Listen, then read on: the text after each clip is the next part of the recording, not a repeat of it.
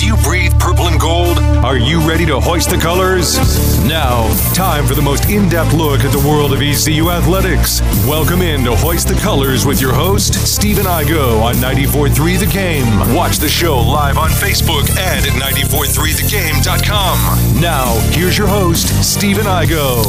All right, welcome in, Hoist the Colors on a Wednesday, January 31st edition of the show. It is our last show of January before February gets here. Valentine's Day will be here before we know it. That reminds me, I need to get a present of some sort for Erica, my wife, so we'll have to work on that.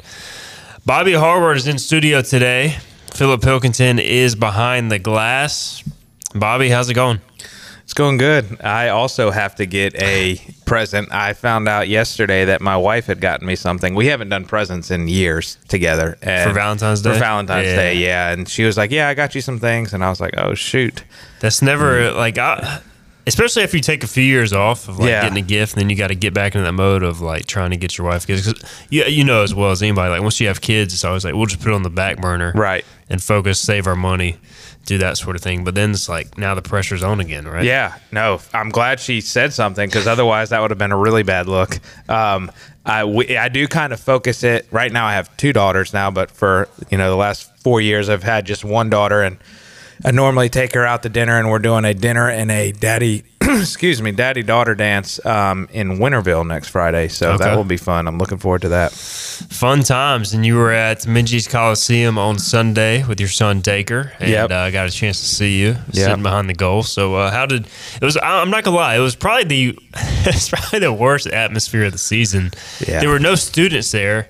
I guess everybody's watching the championship game, but ECU does pull it out over Temple. But what did you think of Sunday's game for the Pirates? Yeah, that was a last-minute decision for us. I know I told you last Wednesday I would be we had some church events, but some of that illness crud kind of passed through our family, so both of our daughters got some crud, so we could not take them to the church. I took Dacre, who is probably the biggest ECU basketball fan, to the game, and he enjoyed it. It was cool. He's able to now follow the basketball going into the hoop, which is really cool to hear him cheer. But in terms of how the game went, I was shocked that they were able to pull it out. I was very glad that they pulled it out because that would have been probably up there with one of the worst losses on the season. But yeah, it's just, I don't know. The lineups look funky at times. It's almost like, I can see Shorts getting kind of pissed at guys and just yanking them, which is, not uncommon. But with the lack of depth that we have, it's kind of hard to get some production when those starters or those,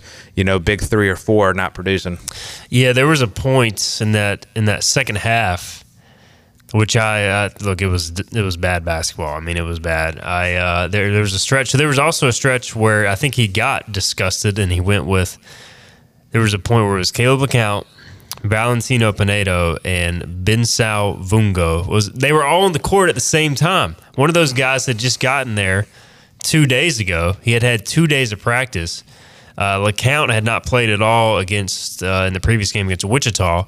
That was his first minutes. And then Val Pinedo, we've talked about him a lot on the show. But I will give Val and Caleb credit. I think they both scored in that stretch. Yeah. I mean, during the game, we had two guys come in that didn't even have the correct stitching on the back of their jersey. I mean, that shows we got to talk about that, too. That is just embarrassing. I know the people at ECU are doing everything they can, so I think that falls more on Adidas overall, but it's just...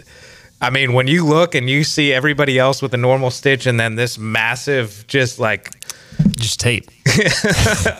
Upward basketball tape on the back of the jersey, it's not a good look. Yeah, Logan Bourgeois, he also played walk-on from France. So my understanding is ECU has been told by the apparel company Adidas that it'll be any day now when Logan's jersey gets in, but that it's been that way for months now. So and now Vungo, which his is a little more excusable because he just got here, he just enrolled. But to have two guys playing in a conference game with tape on the back of their jerseys, it's honestly kind of embarrassing, and more so from my understanding from Adidas because they're the ones kind of not getting the job done. But that's my understanding. The other thing, too, we've talked a lot about jerseys on the show.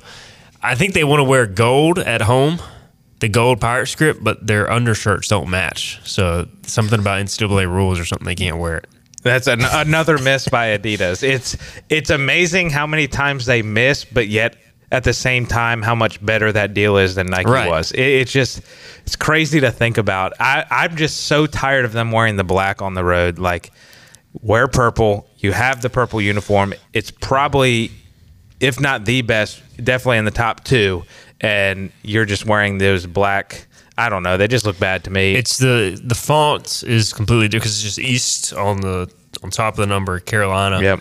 I don't think the jersey is bad itself, but it's not. Every other jersey you have is the Pirate script, right? And so then you have the regular East Carolina. I feel like if it was black with the Pirate script, it would look pretty sweet, right? I think so. I was talking with somebody the other day too. They need to go at some point, probably not mid-season, but after the season, redo the midcourt and make it the Pirate script. Oh, that would be nice. You think they should roll that route? I think so. I think everything in athletics needs to start rolling back to the Pirate script. And I do want to preface with saying the black jerseys, or step back to the black jerseys, wearing them 2 or 3 times is not I think that's what they're meant for. Right. But every road game. Right. Every road game is a little I actually get angry when I turn on the television and see the black jerseys. So that's kind of where I'm at now. I'm a big jersey nut and probably way more obsessed with jerseys than I should be, but hey, it's part of it. I mean, we're gonna have a whole show one time on off-season uniform. What do you think, Philip? Behind the glass, we got the producer cam set up today. What is ECU's best basketball uniform, and do you agree that the black unis on the road is getting kind of stale? Oh, it definitely is. I like the black. To Bobby's point, maybe 2-3 times a year, but that's how every other team does it. Growing up a Duke fan, and they wore black twice throughout the whole year. That's cool. As far as best jerseys, the problem is I've been producing so much over the last few years. I feel like I don't even watch them that often. I always get stuck in the production room, so whether it be TV or in person, but. You will be there tonight. I will be there tonight. I like the gold. I really do. I wish the NCAA didn't have their stupid undershirt rule, or we could just get gold undershirts, or just don't. It can't wear be that undershirts. hard to wear matching undershirts. I guess it's just such a unique color. Maybe they don't offer that. But then if you're offering us that in jerseys, and the NCAA's got whack rules, just do it. Just make it special for us. There's probably other gold Adidas teams. There's got to be. Come on. So I don't know. I'm going to go the gold, though. I am a big fan of gold as well. Wish they could find a way to make that work. Newton Smith on YouTube says purple should be mandatory and black as a special purpose uniform. I agree with that. Russ Walker says, good afternoon, Stephen Eyebrows Igloo. I enjoy your show. Thanks, Russ. Jack says, I go with the reverse jinx. What did I jinx? Was that something from the Temple game? I did tweet out at one point that it was, I think I tweeted out that it was a lifeless offensive performance, which it was. Yeah. And then ECU ended up rallying because of his defense. I don't know. Let me know, Jack, what I jinxed or am going to jinx. Russ says, who is our best starting 5? We'll talk about this. I feel like I kind of like the direction Schwartz has gone recently, where they're starting the games big, Bobby, with Jaden Walker at the point and Sear Malong at the 5. And that way, to me, you just get more impact off the bench with Pettiford and Cam Hayes. Almost when you go Hayes and Pettiford in the starting lineup, it's too scoring focused. I don't know. I kind of like them going with the direction they have. What about you? Yeah, I honestly had not seen the start of the last few games up until that Temple game, so I was a little surprised to see Pettiford and Hayes come off the bench. And honestly, Hayes didn't get a ton of playing time 13 on minutes Sunday. Yeah, so to answer the question of the best 5, I mean, R.J. Felton's obvious up there. I like Pettiford running the point. That RJ and Pettiford are pretty interchangeable. Brennan Johnson, Ezra. I'm missing somebody. And then you kind of go, do you want to go with Hayes or Walker, or do you want to go big with Sear and because you can kind of go either direction there. Yeah, I'm going to go Jaden Walker. I know he didn't have a great game, and there were a few instances where Schwartz kind of lost it on him defensively there at the end. But I think right now, just with his experience and, he can guard multiple positions on the floor, where Sear is kind of pretty isolated. I am excited about the future of Sear. I'm glad they're starting to, put him into the lineup and allow him to get some playing time, get some experience, especially early in the games too. I think it's important. So I think he has already made a ton of progress from what we saw in November, but I think he could end up being a pretty good player for us. Year 5 is what they ended the game with, and what they've, I think, ended the game with the last few times out, because they've had Pettiford and Walker on at the same time, which I kind of like. And again, I like Cam Hayes, but when he's not hitting his shot, I might as well just go Walker, because defensively he brings more length, kind of versatility there. Yeah, and Hayes hasn't, honestly, his shot has not been on a lot. So you wonder kind of what's going on there. This is not the player I expected coming from LSU, and I'm wondering if there's some other things going on. Obviously, there's a lot of drama and stuff revolving around being eligible, ineligible. Like, I'm sure that takes a toll on you mentally, but I just thought we would see a little bit more from him offensively. I tell you what, Bobby Pettiford is a lot more explosive than I thought he was. He's talented, man. Yeah, he can jump. I mean, he gets up there, and he's a lot better than what I expected. Trying to be somewhat optimistic with Pirate basketball. Schwartz has talked a lot. They want him to be more aggressive offensively, because to me, like, he can get to the rim and finish, but a lot of times he'll drive in, make a nice drive, and he'll try to hit that little pull up. Mm-hmm. And I almost think he's better if he just puts his head down and tries to get to the rim, because he can elevate over guys. I mean, he's had dunks, he's had strong finishes, and he doesn't really get to the free throw line because, to me, he doesn't seek out the contact. And I think if he embraced that a little more, he could do it. But I think when he scores, Bobby, like, ECU usually wins. That's what I've noticed. Yeah. And speaking of guys who have dropped off a little bit, is Ezra. I feel like, I don't know, he's obviously not the best rebounder in the world, but I thought one of his focal points in the off season was developing an outside shot. That doesn't really seem to appear. I mean, Temple was sagging off 5 feet from him. And I know there's a lot of mention maybe after the season him hitting the transfer portal, but I don't know if the attention will quite be there like it was at the end of last season. I'm curious.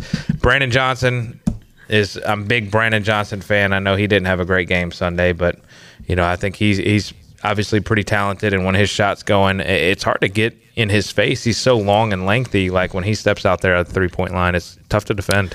Ezra on the season is 5 of 11 from 3, which is 45%, which is good. But he did take two threes last game, and they weren't close. But I almost feel like he overthinks it. Like, some of the time he catches the ball in the perimeter and teams are just sagging off and he'll hesitate. Like, just shoot it, man. Yeah. Like, you're 5 of 11. You're almost 50%. Even if he's only a 30% three-point shooter, at least if you're taking some threes, you're going to get guys closing out on you. Instead, he just has to then put the ball on the ground, and we know that leads to turnovers because, A, he's going so fast, B, teams know he's trying to get to the paint, so they know how to wall up and defend him. But, look, I mean, for ECU to win games like tonight, as we shift focus to tonight, you need Ezra, Brandon, RJ, at least 2 of those guys on top of their game. The Pirates are hosting South Florida, which is one of the surprises in the league tonight, 13-5, 6-1 in the American. They've got a first-year head coach come over from Kennesaw State, and the Bulls really have racked up recently here a number of wins. They didn't start the year good. They've had, let's see here, a 6-game winning streak, then lost at UAB as their only conference loss, 75-71, and then have won 5 in a row. Now, they have beaten some pretty weak teams, similar to ECU, beating up on the bottom of the league. These are their wins in conference play. Temple, Rice, at Memphis was a very good win. Then they beat Wichita at home by 4, at Temple to sweep the Owls, and then beat UTSA. They hit 18 three-pointers on Sunday, Bobby. So, big game tonight, though. ECU is actually favored by 2.5 at home against a team that's 6-1 in the conference. So what do you make of that line? What I make of it is I wish it was March 11th so that we could place a bet on it. That surprises me that they're favored because that win, I believe it was at Memphis. Yep. I remember watching the end of the game. I can't remember if it went to overtime or not, but there was a foul towards the end, and their big guy, I believe, hits 2 free throws to kind of, I believe, give them the lead. If Yeah, I think so. And then they missed their guy Memphis's guy that's made a bunch of buzzard beaters this year, missed one at the end.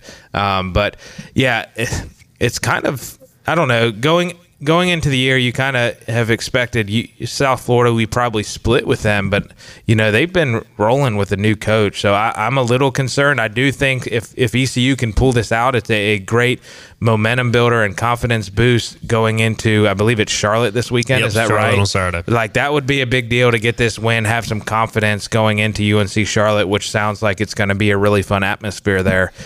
So I'm hopeful, not quite confident, just hopeful, I think, in this evening's game. Philip, what's kind of your handicap on this game? Do you feel like Vegas has it right with ECU favored? Again, looking at South Florida's schedule, I don't think good team, don't get me wrong. I don't think they're as good as maybe their record indicates, but a little surprised ECU's favored by 2.5. What about you? Yeah, I think to an extent. You mentioned the record not being great. This conference is weird because ECU is one of the few teams that seems like in the middle of the conference, right? You kind of got the bottom, and then you've got the top. And unfortunately for South Florida, other than whenever Memphis, they've played a lot of the bottom, so they're tough to judge. But East Carolina is always tough to judge in basketball. I thought we'd come into this one slight dogs just solely because never won 3 straight conference games, which I know they don't look at that, but as an ECU fan, you kind of have to. But it's going to be interesting to see. This is a team who takes care of the basketball really well, less than 11 turnovers per game. It's a team that shoots the rock really well from downtown. And with that being said, if the Pirates can run them off the three-point line early and force a couple live ball turnovers and get easy buckets off of said live ball turnovers, the South Florida team could get really frustrated. A lot of their wins, even their close wins, they were the team leading down the stretch and the other team was chasing. They haven't had a lot of come from behind wins late. So I think if the Pirates can get out to that lead, get them a little frustrated, like I said, those live ball turnovers, especially for a team who's not used to turning the ball over, that could really portray the Pirates forward. However, if that doesn't happen, it's going to be a tough hole to climb out of because they have played really well with the lead. So I am a little surprised that they are favored because normally teams that don't turn the ball over and shoot the 3 ball well get out to early leads. And with it being a team that doesn't sacrifice the lead very often, I personally would have favored the Bulls in this game. East Carolina, one thing they do extremely well is they defend the three-point line. They're holding teams to 30% from three-point range. Honestly, guys, the defense in conference play has been really good, and we've talked a lot about how the offense have struggled.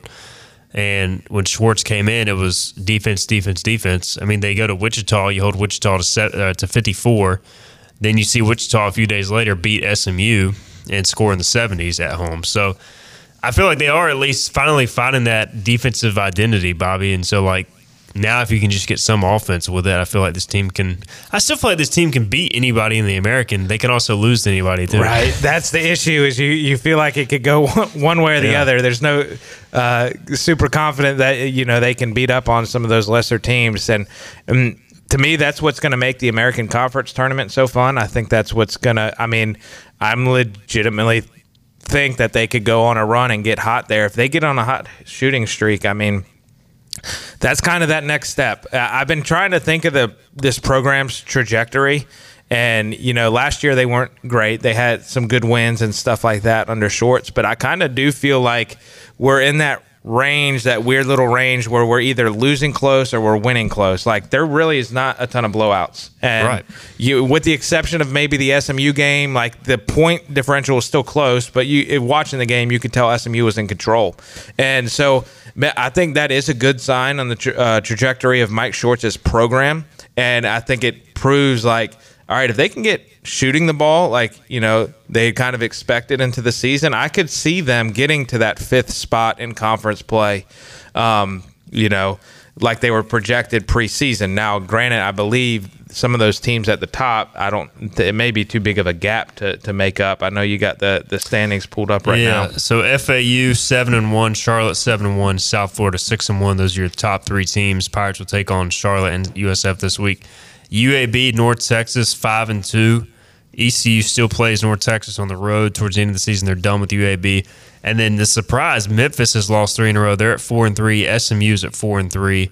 The Pirates will play Memphis at home, and then they still have to go to SMU. ECU is in 8th place, 4-4, And then you've got Tulane at 3-5, Tulsa 2-5, UTSA 2 wins, Wichita, Rice, Temple with 1 win. So the standings are kind of a jumbled mess, really, overall. But ECU really looks like it'll be in the middle of the pack to potentially, I think they could get in the 6 range, maybe 5-6. But they're going to have to win some of these games against the top portion of the league, like USF, Charlotte, even Memphis, etc. Yeah, and looking at that top bunch, too, Florida Atlantic, Charlotte, UAB, North Texas, 4 of the top 5 teams just came over from Conference USA.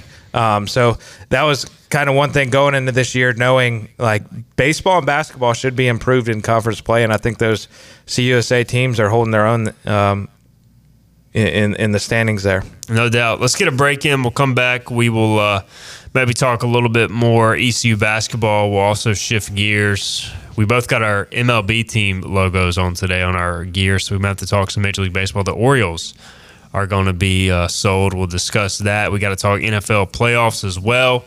And 2, we're going to recap some of the Katin Houser interview from yesterday. If you're in the comments section on YouTube, Facebook, if you want us to talk about something or answer any questions, drop it there. We'll do it over the next hour. All right, this is Hoist the Colors on a Wednesday. We'll be right back. Climb aboard as we set sail and hoist the colors. Ahar, matey! Back to the show with Steve and I go on 94.3 The Game. All right, welcome back in. Hoist the Colors on this Wednesday. We talked a lot of ECU basketball. We had a 20-minute East Carolina basketball segment. Jack Dover, by the way, does say that my reverse jinx was apparently I was talking about how bad the offense was playing. And look, it was bad. So I'm not going to take back my tweet. And 2, Bobby, I think there were some of the most egregious missed shots I've seen in a Division I basketball game. Like, I don't know if the ball was wet, but a lot of air balls by both teams. Yeah, and that game took forever. Yeah, I guess ESPN2 is the reason there. Oh, was it? Because it was a national broadcast. The first half still only took 38 minutes. So we had the 10-minute delay because of the SMU Wichita State game going over. And it still only took us 38 minutes to play the first half. The second half was abysmally slow, and then it went in overtime. Yeah, I almost had to take Dacre home. Like, we were pushing 7:30 to go to bed, you know. Yeah, and then OT didn't help. And the fact I was trying to watch Chiefs-Ravens and other games in the press row. Yeah, you stink, ESPN. Yeah. Jack Dover says when Ezra's play is in the flow of the offense, we are much better, especially when his head is up looking to pass. I agree. And Christian Bateman says stop Kayshawn Pryor. He had some huge plays in the game against Memphis. Yeah, 6'10", who can play on the perimeter. Good guy to watch for the USF Bulls heading into tonight's game. All right. Bobby, today brought to you by Basil's. Check them out, Basil's Restaurant and Pizzeria, 1675 East Fire Tower Road. Tremendous food options. Bobby, I know you guys have been on a little kick here with the fam, doing some takeout. And, the best thing about it is you can go salad, you can go calzones, you can go pizza. Like, it's just a great We get a little bit of everything. Yeah, my son is obsessed with pizza. My wife is on a calzone kick. I've flirted with the salads occasionally, but I'm also now on a calzone kick. So, and they got some pretty good subs too. I know I've done a meatball sub from there. So always good options. Basil's, again, 1675 East Fire Tower Road by the movie theater. Speaking of Basil's, they supplied some pizza and grub for Katin Houser a few weeks ago when he had a couple of the offensive linemen over to watch the NFL playoffs. We had an awesome interview with Katin Houser, ECU quarterback, transferred by way of Michigan State. Yesterday, he was in studio for the whole hour.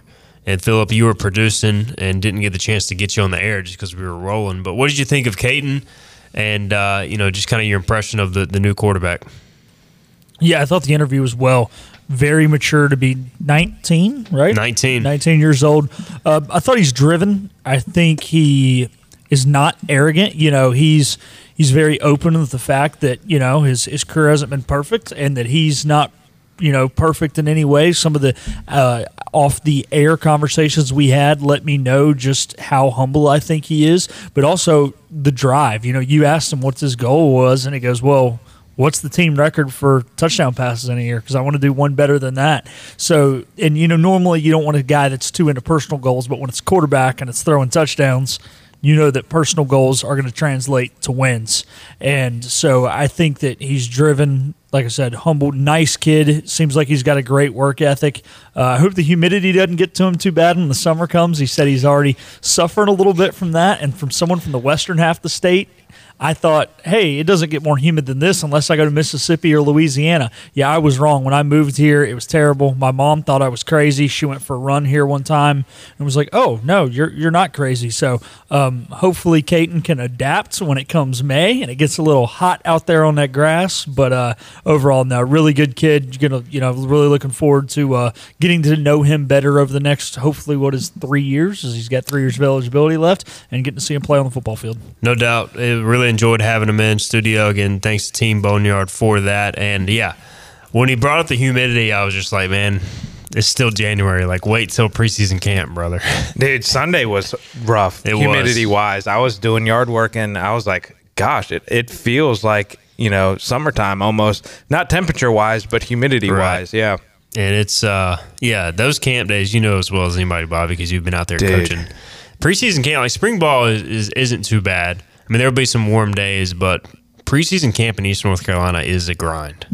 Coaches, we went through 3 sets of clothes. Gosh. So that's just us, and we're not, obviously we're pretty active during practice, but we're not we're not doing the workouts like they are doing and participating in practice to the extent with shoulder pads and helmets and all that stuff. And we went through 3 sets of clothes, and it was. Bless those equipment managers. They're just running the laundry machines a ridiculous amount. All right, Christian Bateman says, I go with a good scouting report. There should be like a 94.3 college game day during college football and basketball season. Like basketball, imagine Igo, Blue Edwards, Coach Mack, Michael Perry, and Cy Seymour.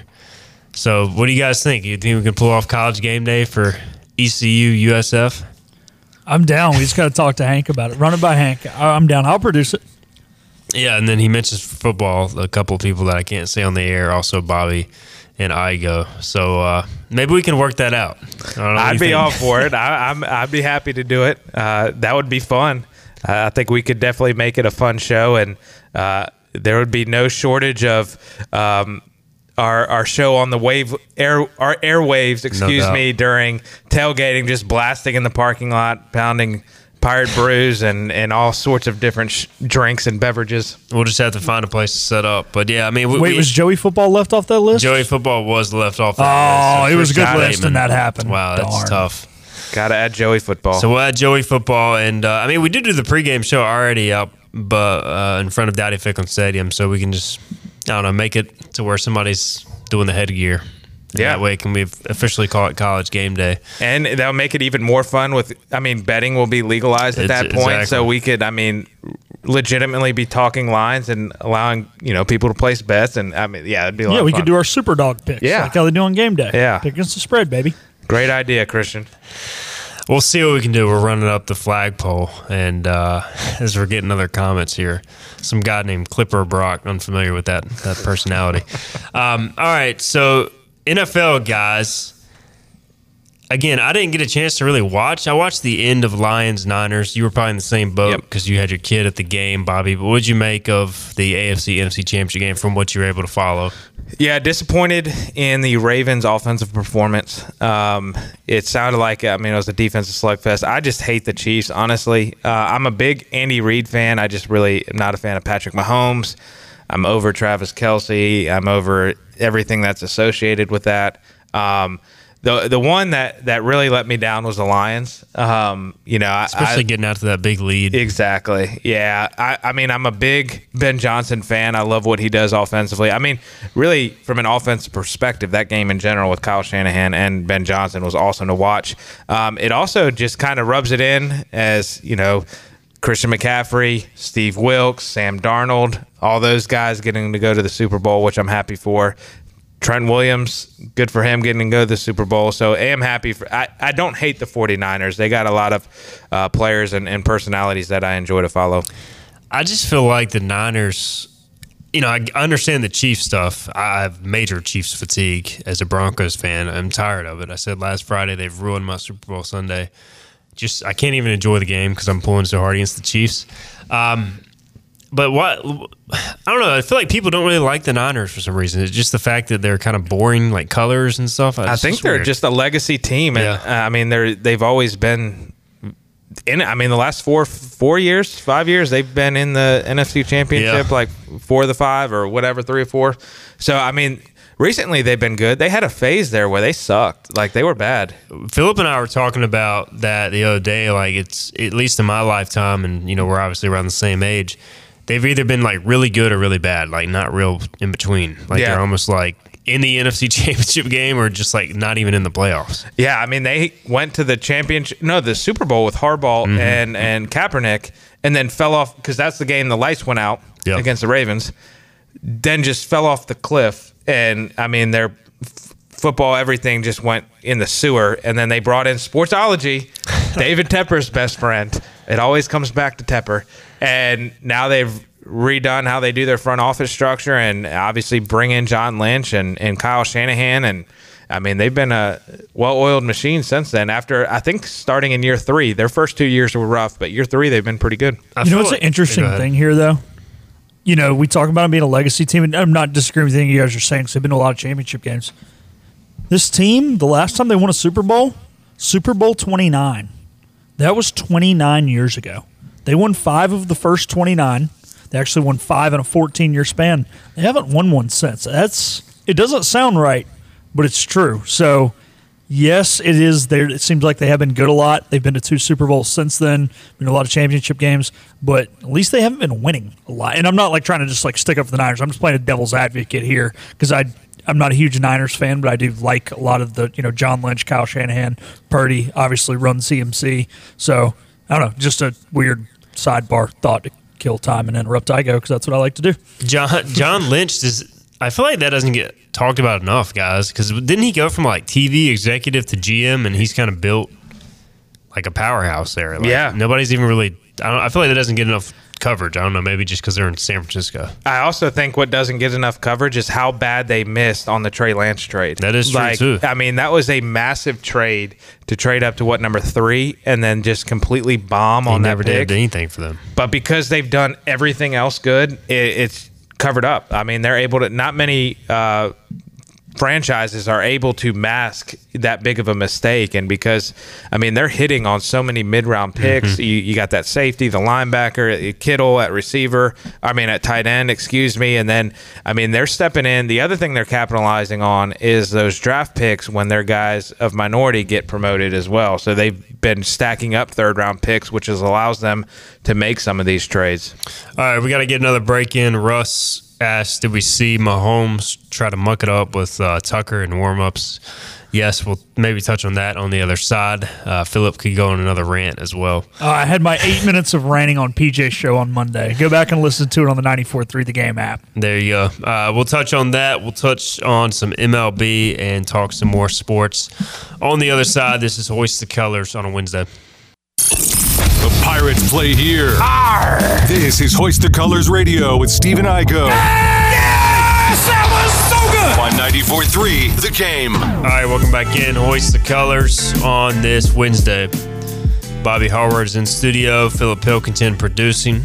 Been a fun show thus far. I always kind of enjoy these shows, guys, where, we did talk ECU basketball, but we kind of bounce all over the place.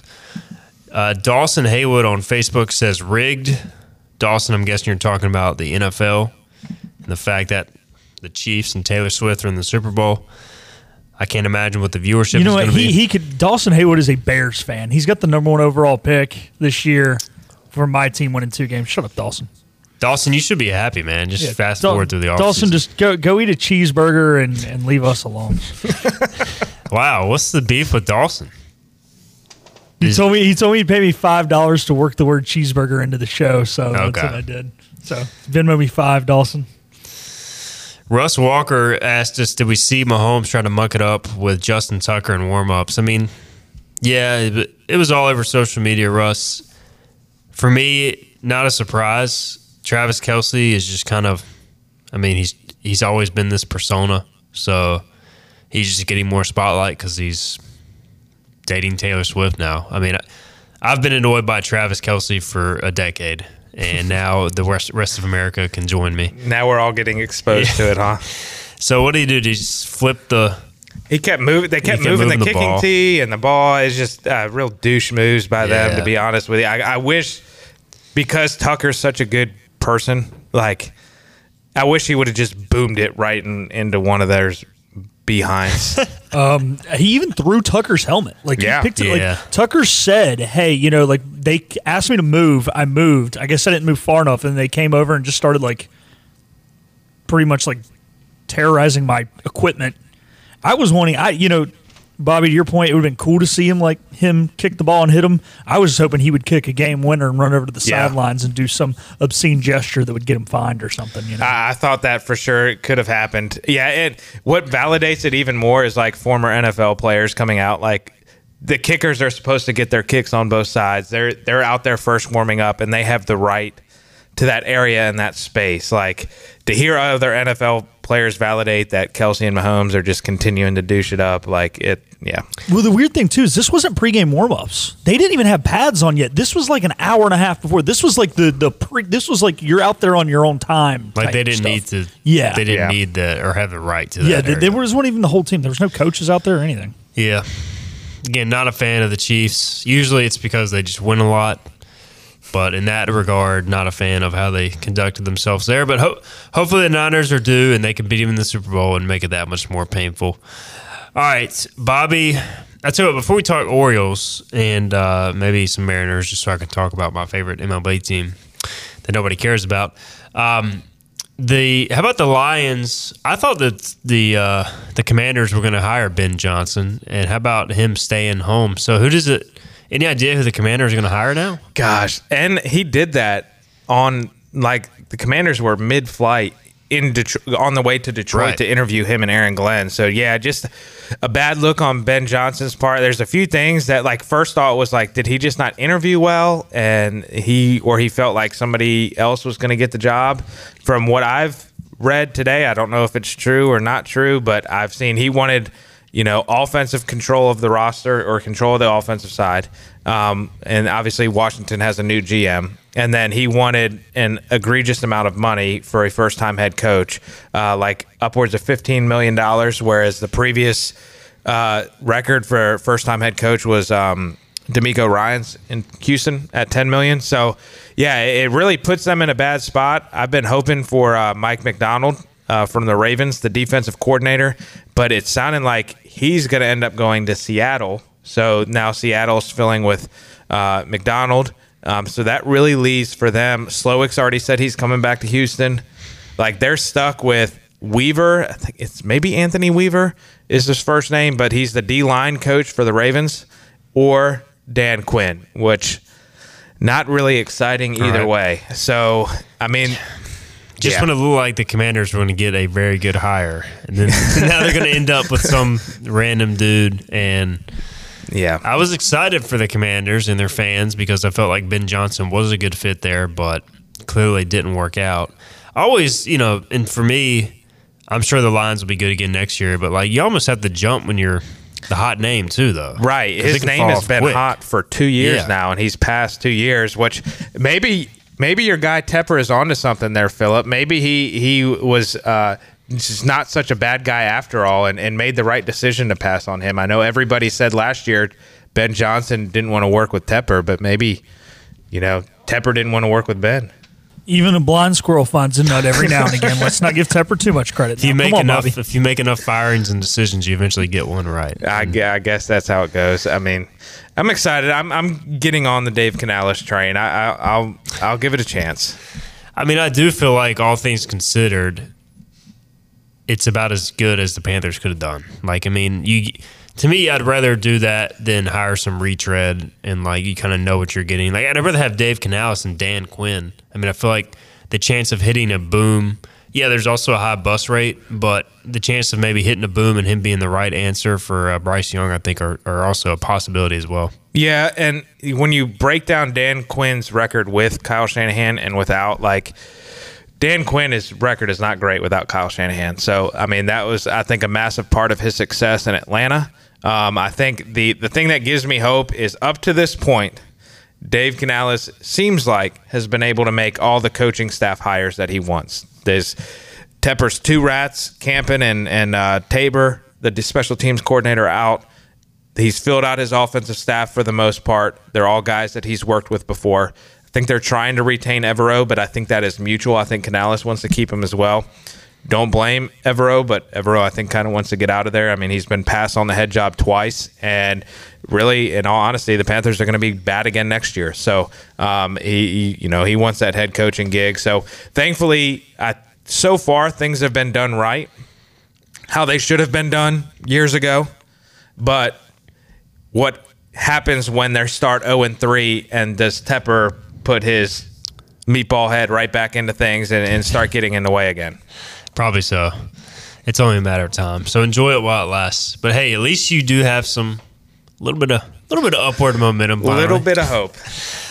Baltimore Orioles, they are going to be sold. A lot of hope there. The Angelos, they haven't really spent a bunch of money. So are Baltimore fans excited about this move?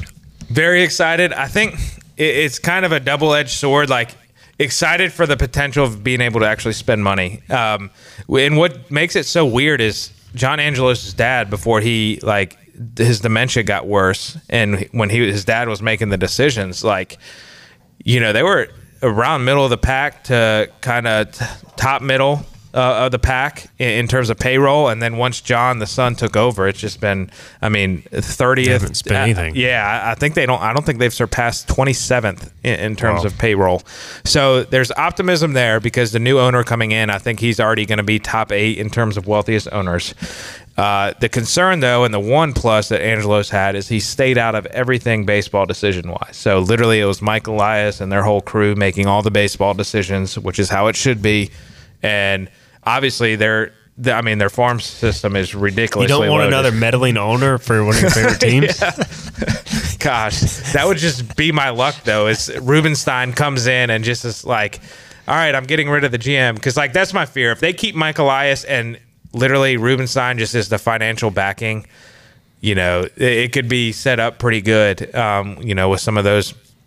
Not saying like the Dodgers and that kind of payroll, but at least they're, maybe top 10 and get, funding into the payroll when they're in their competitive window. So that's the hope. And I hope Rubenstein, with him being 74, is already just old enough where he doesn't want to try to understand baseball. And you would think with just the upward trajectory of the entire system, they would leave the baseball operations side alone. But you never know with this stuff. You really don't. My hope is, I think they have the owners' meetings next week. If that gets approved, maybe they could sign a Blake Snell. Not saying I want Snell to a long-term contract, but they need another starting pitcher, and maybe you can give him, a 2 or 3 year deal at 25, 30, between 30, 35 AAV and try to at least solidify a starting pitcher for the next few years.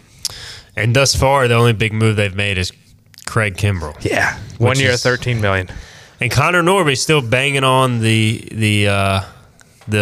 ceiling. Unfortunately, the O's are just so deep. He's number 7 second base prospect in baseball. But I think he'll be up one way or another by some point. Yeah, he should get a 40-man spot and be up on somebody's roster, whether it's via trade or with the Orioles and whatnot. And he's crushing the ball, man. He had a monster year at AAA, so he deserves it. He does, and hopefully I imagine he's going to be in big league camp for a while. Yeah. Now, granted, because of Masson and the great TV studio that it is, they televise one spring training game a year, so we won't really get to see much. But another plus of the purchase, Rubenstein has taken over Masson, so maybe that helps. It kind of sucks when you live 2 states away and you're blacked out from the games, but it is what it is, Major League Baseball. No doubt. And let's get our final break in. We'll come back. We'll wrap up the show.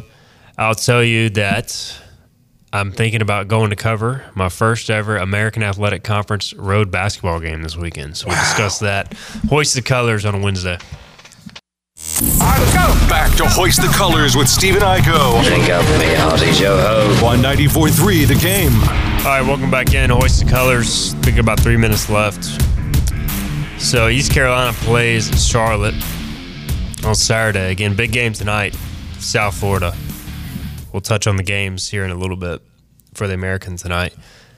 So, guys, ECU has been in the American since 2014. I've never covered an East Carolina men's basketball conference game on the road. I've never been to the conference tournament because they're always like the last seed, and they usually don't win a game. So and they're in Dallas. And they're in Texas. So it's like there's no point in going. I would like to go. It's actually not a bad flight. But either way, we are going, and you're going too as well, Philip, Saturday to Halton Arena for 94-3 the game, and we'll be there for Hoist the Colors. So it'll be weird to cover a road basketball conference game. Yeah, it will. But, the weird thing is, you bring it up that it hasn't happened. Well, the closest road game's been Philly. So yeah, this is the one that's truthfully the only place you could do a day trip out of it. And it's still pretty far. I still think you and Kaysen should hang out Saturday night with Scooter and I, but, you're going to drive back. I get it. Be a dad. Yeah. Unfortunately, when I told the wife I was going, she was like, is that really necessary? It's just ECU basketball, which is part of the problem with the perception of the program because it's been down for so long. But I'm like, yeah, they're playing pretty well. This is I want to go. I enjoyed going to UNC Wilmington last year. Like, that was my first time watching ECU play at Wilmington. Yeah, ECU didn't play well, but it's cool to experience other venues. Like, I've covered ECU at Duke. I've covered ECU at UNC in basketball. It was fun. And it sounds like Charlotte is going to be camping out. Their students are going to camp out for this game. So I guess it's going to be a pretty raucous atmosphere, guys. Sounds like it'll be fun at least. I mean, hopefully the game is close. I know Charlotte's had a good year. It would be freaking awesome to upset them after, would be great. Camping out the night before. And I think they have the feeling like they're going to kind of smoke us pretty good in basketball and get some bragging rights back after that abysmal performance on the football field. Gosh. Somebody said, would a win in basketball make up for the loss in football? And no. It would not, but it would help because that football game was one of the most embarrassing things I've covered. I still can't believe we lost that game. So I think a win, a sweep in basketball, a sweep in baseball, and then an annihilation next football season in Charlotte will make up for it. Yeah, hey, the one thing I want to see is Pirate Nation show out because historically there are a lot of Pirate fans in the Charlotte area. We went there a couple years ago in baseball. There was a lot of people there, and I knew a lot of people growing up that went to ECU. So hopefully there'll be a lot of purple and gold on Saturday. Let's hope so. 2 o'clock tip-off on Saturday. We'll preview that game more on Friday's show. Tonight we got South Florida, East Carolina hosting the Bulls. That'll be a 7 o'clock tip-off. And then you also got Wichita, Tulsa, Rice, Memphis, and UAB, North Texas going at it in the American.